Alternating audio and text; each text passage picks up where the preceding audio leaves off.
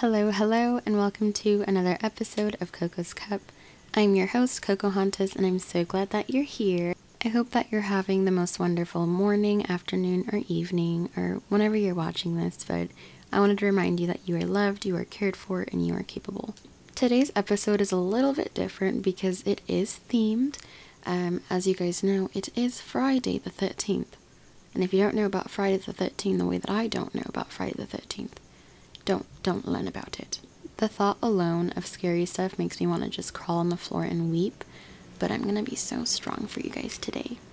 And we're gonna pull through, so let's get started. Sorry, I actually have an announcement.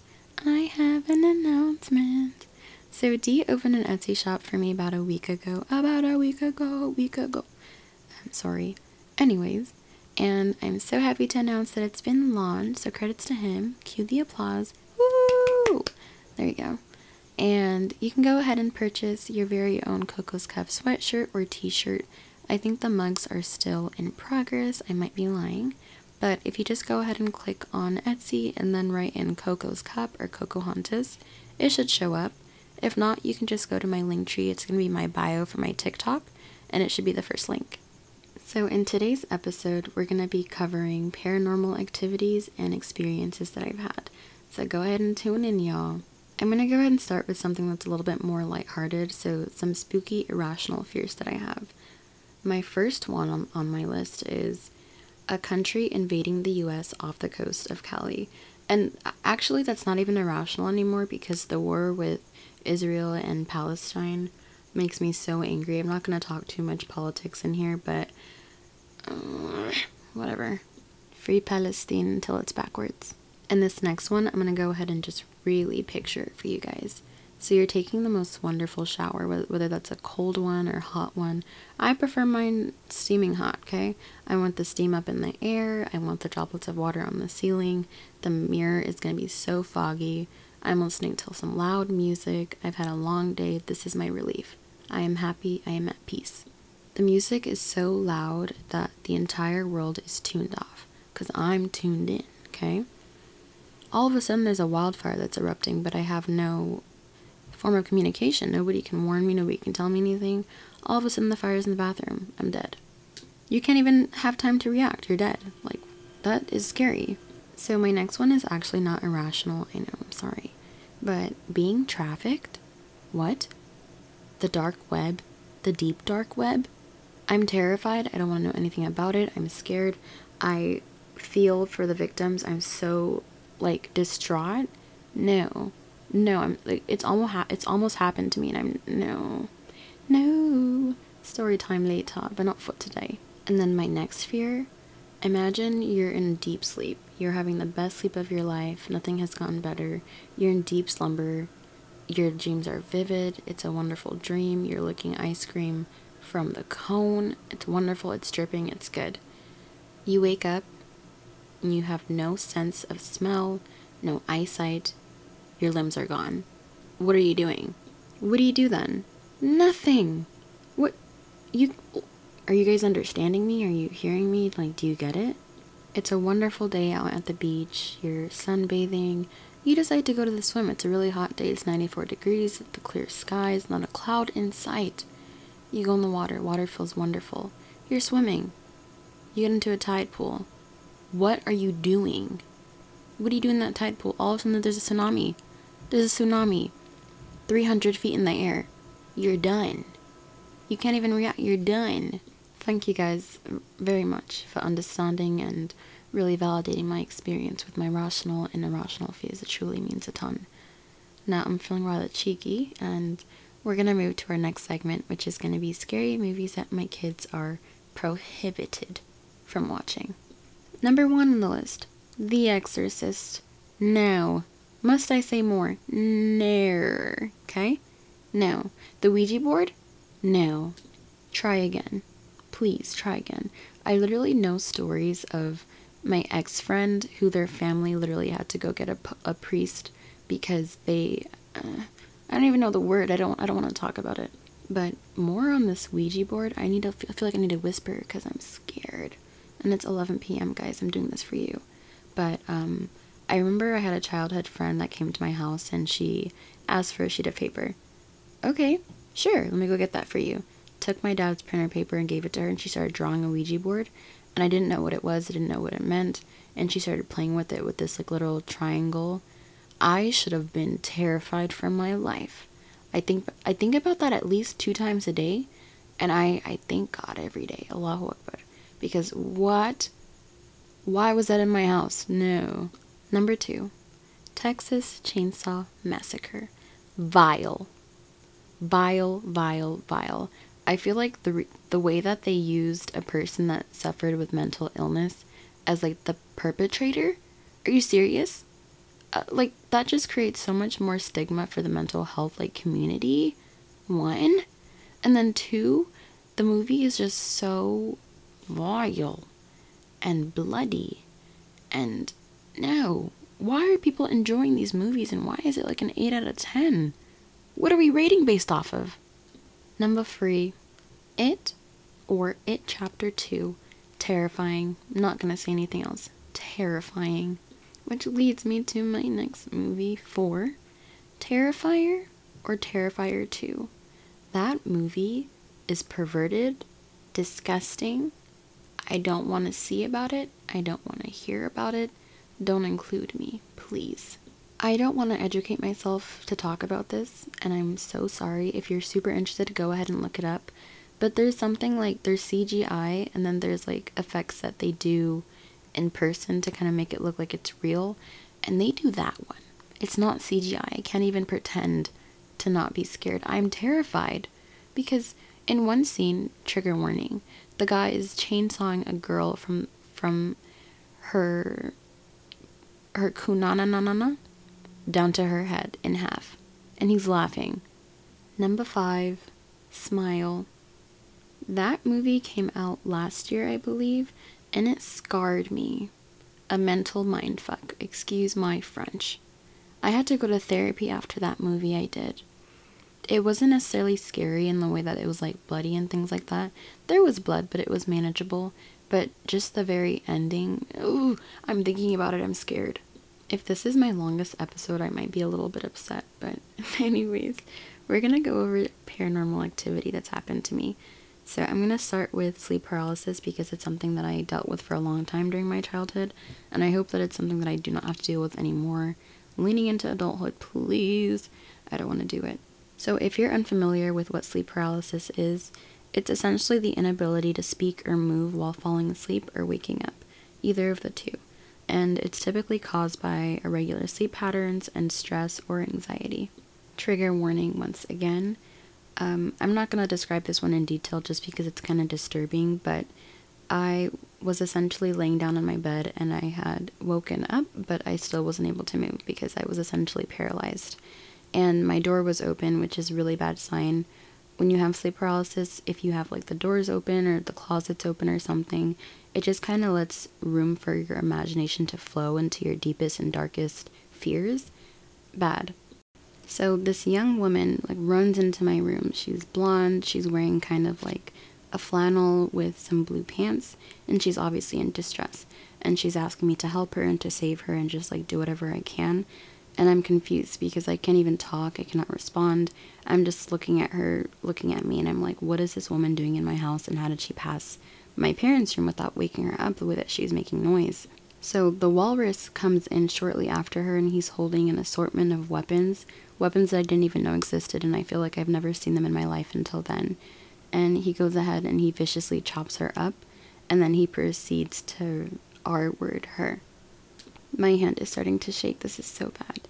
Anyways, so my next one, again, my door was left open, and I have this really big fear of Slender Man because it was like, I don't know if it was 2014 or 2012, but it was a big thing, and a lot of people were dressing up like him for Halloween, and it was roughly around this time that I had this paranormal like encounter with him. So essentially he just started creeping in my room, and he was creeping against the wall. He was really tall and taller than my room, so like he was at like a 90-degree angle. This is not funny. And then he started appearing from my closet, and all of a sudden like his body was just morphing all the way around the room and just kind of engulfed me.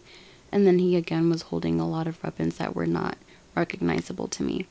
The final segment that I'm going to talk about is going to be the paranormal experiences that I've had that have been real life and not just sleep paralysis. So these are personal encounters that I've had, and it's going to include something called a jinn. I'm going to go ahead and use the letter J to describe them just because I want to be respectful and I'm terrified. So J's are religious entities in Islam, and they are shape-shifting beings with free will. They are capable of good and evil, and most importantly, they are unseen, or they can make themselves visible. They are entities that are capable of having a lot of diverse abilities. So again, they can be visible if they choose, and then they can take the place and shape of people or things. With that being said, they are able to possess people, influence thoughts, and create illusions. So the J that I'm going to be discussing in the following stories is all the same J that I had seen. And the way that I had seen her and the way that I'm going to describe her to you guys is she was a pale, translucent woman. I would say the color was somewhere between purple and gray, very, very muted.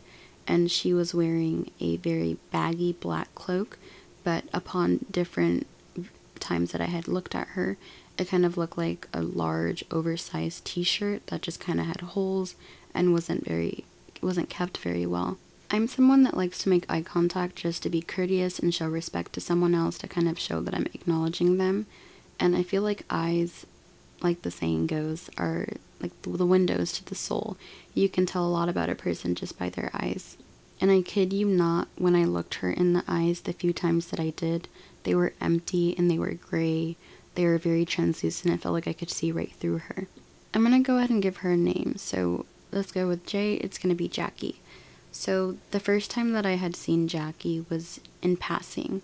I think that I was in a very busy supermarket kind of area, like outdoorsy, and I probably just walked past her and we made eye contact. She was looking at me pretty heavily, but again, her eyes looked very empty, so it seemed like she was like looking right through me to the person behind me. I was pretty young at the time, I think maybe about 10 years old, and I was often going to this area. It was a swap meet with my dad, and he was someone that told me not to look too much into people. And I was assuming that she was homeless just because she didn't look very kept. And one of the biggest things was my dad didn't want me to engage with homeless people just because they're kind of unpredictable, especially in the area that I live. When I was 12 or 13, my family and the Somali/Sudanese community used to go to the park weekly. And it would just be kind of a way for us to reconnect with each other, go outside, get some fresh air, and just to conversate. I was one of the older girls, which by default made me the babysitter and responsible for all of the other kids, and I want to say that there was at least 20 kids in the park that day. My mom typically stayed to the end because she's very sociable and she likes to talk, and it was nearing midnight, past midnight even, because the parklets had already closed. The ranger was driving around making sure that nobody was there. Thinking back on it, it wasn't very safe, especially considering that there was kids as young as 1 just roaming around, and I, as a kid myself, was responsible for them. Bananas! I had went to go collect the last of the kids that still were in the park, and we were heading north towards the table that we were sitting. So we had done a barbecue and, some chicken, some meat back when I was eating it. It was scrum-de-de-dum-dum. And as we're walking on the sidewalk, I'm going to go and describe what we were seeing and who was with me. So I'm holding a maybe 2-year-old or 1. I don't really remember the age too well because it was quite a bit ago. And I think I had roughly 10 kids with me as we were walking past, not including the one that I was holding. And so we're walking on the sidewalk, and the park was pretty big, and it was a really vast field. We're walking past this field on the sidewalk, and to the right of us, there's a wall with some bushes right in front of it. So as we're walking on this path, we're maybe 500 or 600 feet away from the actual table that we were sitting at, so we're still a whiles away, and of course the kids are walking a little bit slow, so I have to compensate for that. I was trying my best to be very aware of our surroundings and make sure that there was nobody approaching us or anyone in the area, because I had almost gotten kidnapped before at that park with my sister. And in addition to that, there's a lot of stray animals that are kind of dangerous, or, they are at risk for having rabies. And I know, thinking back on it, I couldn't have even been liable for those things and for protecting the kids because I was a kid myself. Hello. I noticed that there's some movement in the bushes because the bushes aren't necessarily connected. It's kind of like in patches. There's like a set of bushes for maybe like 2 feet, and then just dirt on the floor, and then again 2 feet, and some like rocks, things like that. So I noticed there's some movement in the bushes that it's still a little ways from us, but it's a decent distance from the aunties and my mom, who's sitting way back towards the table. And I start telling the kids to start walking to the left of me so that I'm closer to the danger if in case anything happens. I start hearing kind of like a muffled two-tone voice. And by that I mean, if you're familiar with what schizophrenia is and what it sounds like, essentially it's people that deal with voices in their heads that are telling them things that can be kind of dangerous. And what that sounds like is simultaneous conversations happening at the same time. And I was hearing these things thinking that it was coming from a collective of people. It sounded like, help, help, but then also like some chaotic laughing. And so I'm thinking there's probably like a group of people, maybe some drunk guys or whatever. So I'm shooing the kids to the left of me onto the field rather than the sidewalk. And as I get closer, I'm assuming that it's a homeless person because they were rather small and they look like they were in unkept clothes. So I was trying to still get the kids to shoo away so that we can walk in the direction that they're not in, and so we don't cause more attention to us. The voices start getting louder as we're approaching, but we're not necessarily on the sidewalk anymore. And I start to notice and see the person a little bit better, and what do I know? It's exactly the person that I described earlier for you guys. So long black hair, empty eyes, pale purple gray translucent skin tone. I was starting to get really freaked out at this point. My heart was thumping and I did not know what to do. Was I going to run and just book it with the child in my hand? Or was I going to face this? Like, what is this? So I looked at her mouth for a very split second, and it looked like she was saying both of the things that I was hearing. As we're getting closer, but also still trying to shoo onto the field, I noticed that she was holding what looked like a baby, and I started hearing kind of like a baby crying / whimpering, but it didn't sound like a child. It didn't sound like a sound that a child that small could make. And then right behind her was a cardboard box, but it was pretty demolished, so it really just looked like maybe 2 pieces of cardboard that were barely holding on to each other. So one of the kids starts pointing and kind of laughing at her, and she flinches in a way that kind of looks like, I don't really know how to describe it, just like flinching forward as if like, oh, like, what are you gonna do about it kind of thing. At this point, one of the older boys says, run, and everyone starts running, and it looks like she's about to get up, and I'm like scared for my life. Running, we're all screaming, Mama, look, Mama, there's this crazy lady. The women are obviously very protective of their kids, and they're like, what the hell's going on? They start picking up branches from the floor, branches from the tree, and they're all walking as a collective like they're about to go to war. It has not even been a minute since we had told our moms and had encountered this woman, and by the time that we're back, there's nothing. What was left was just the cloak that she was wearing, the cardboard box, and there was a dog there. And I swear to you, when I looked at that dog, it had the same empty eyes of that woman. And I was telling the story not too long ago, maybe a week, on the 7th on live, and it clicked to me that she could have shapeshifted into that dog, and I wouldn't have realized it at the time, obviously, since I was so young. But that story freaks me out so much because I obviously lived through it and I experienced it, and I didn't know what to do about it or say, because after that time, my mom showed me some videos of some like possessions and stuff, and I think it was more of a way to just kind of like, you know, instill some fear into me to like pray more and to be a better Muslim. And it worked for a while because I was shit scared. Guys, that's going to be all that I have for you today in this week's episode of Coco's Cup.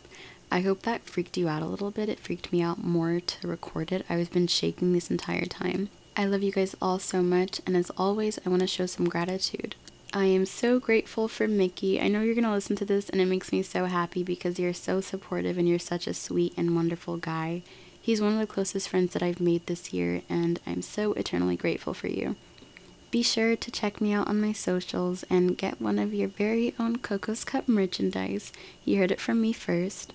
I hope that you guys have a wonderful and healing weekend, and I will see you later. Mwah.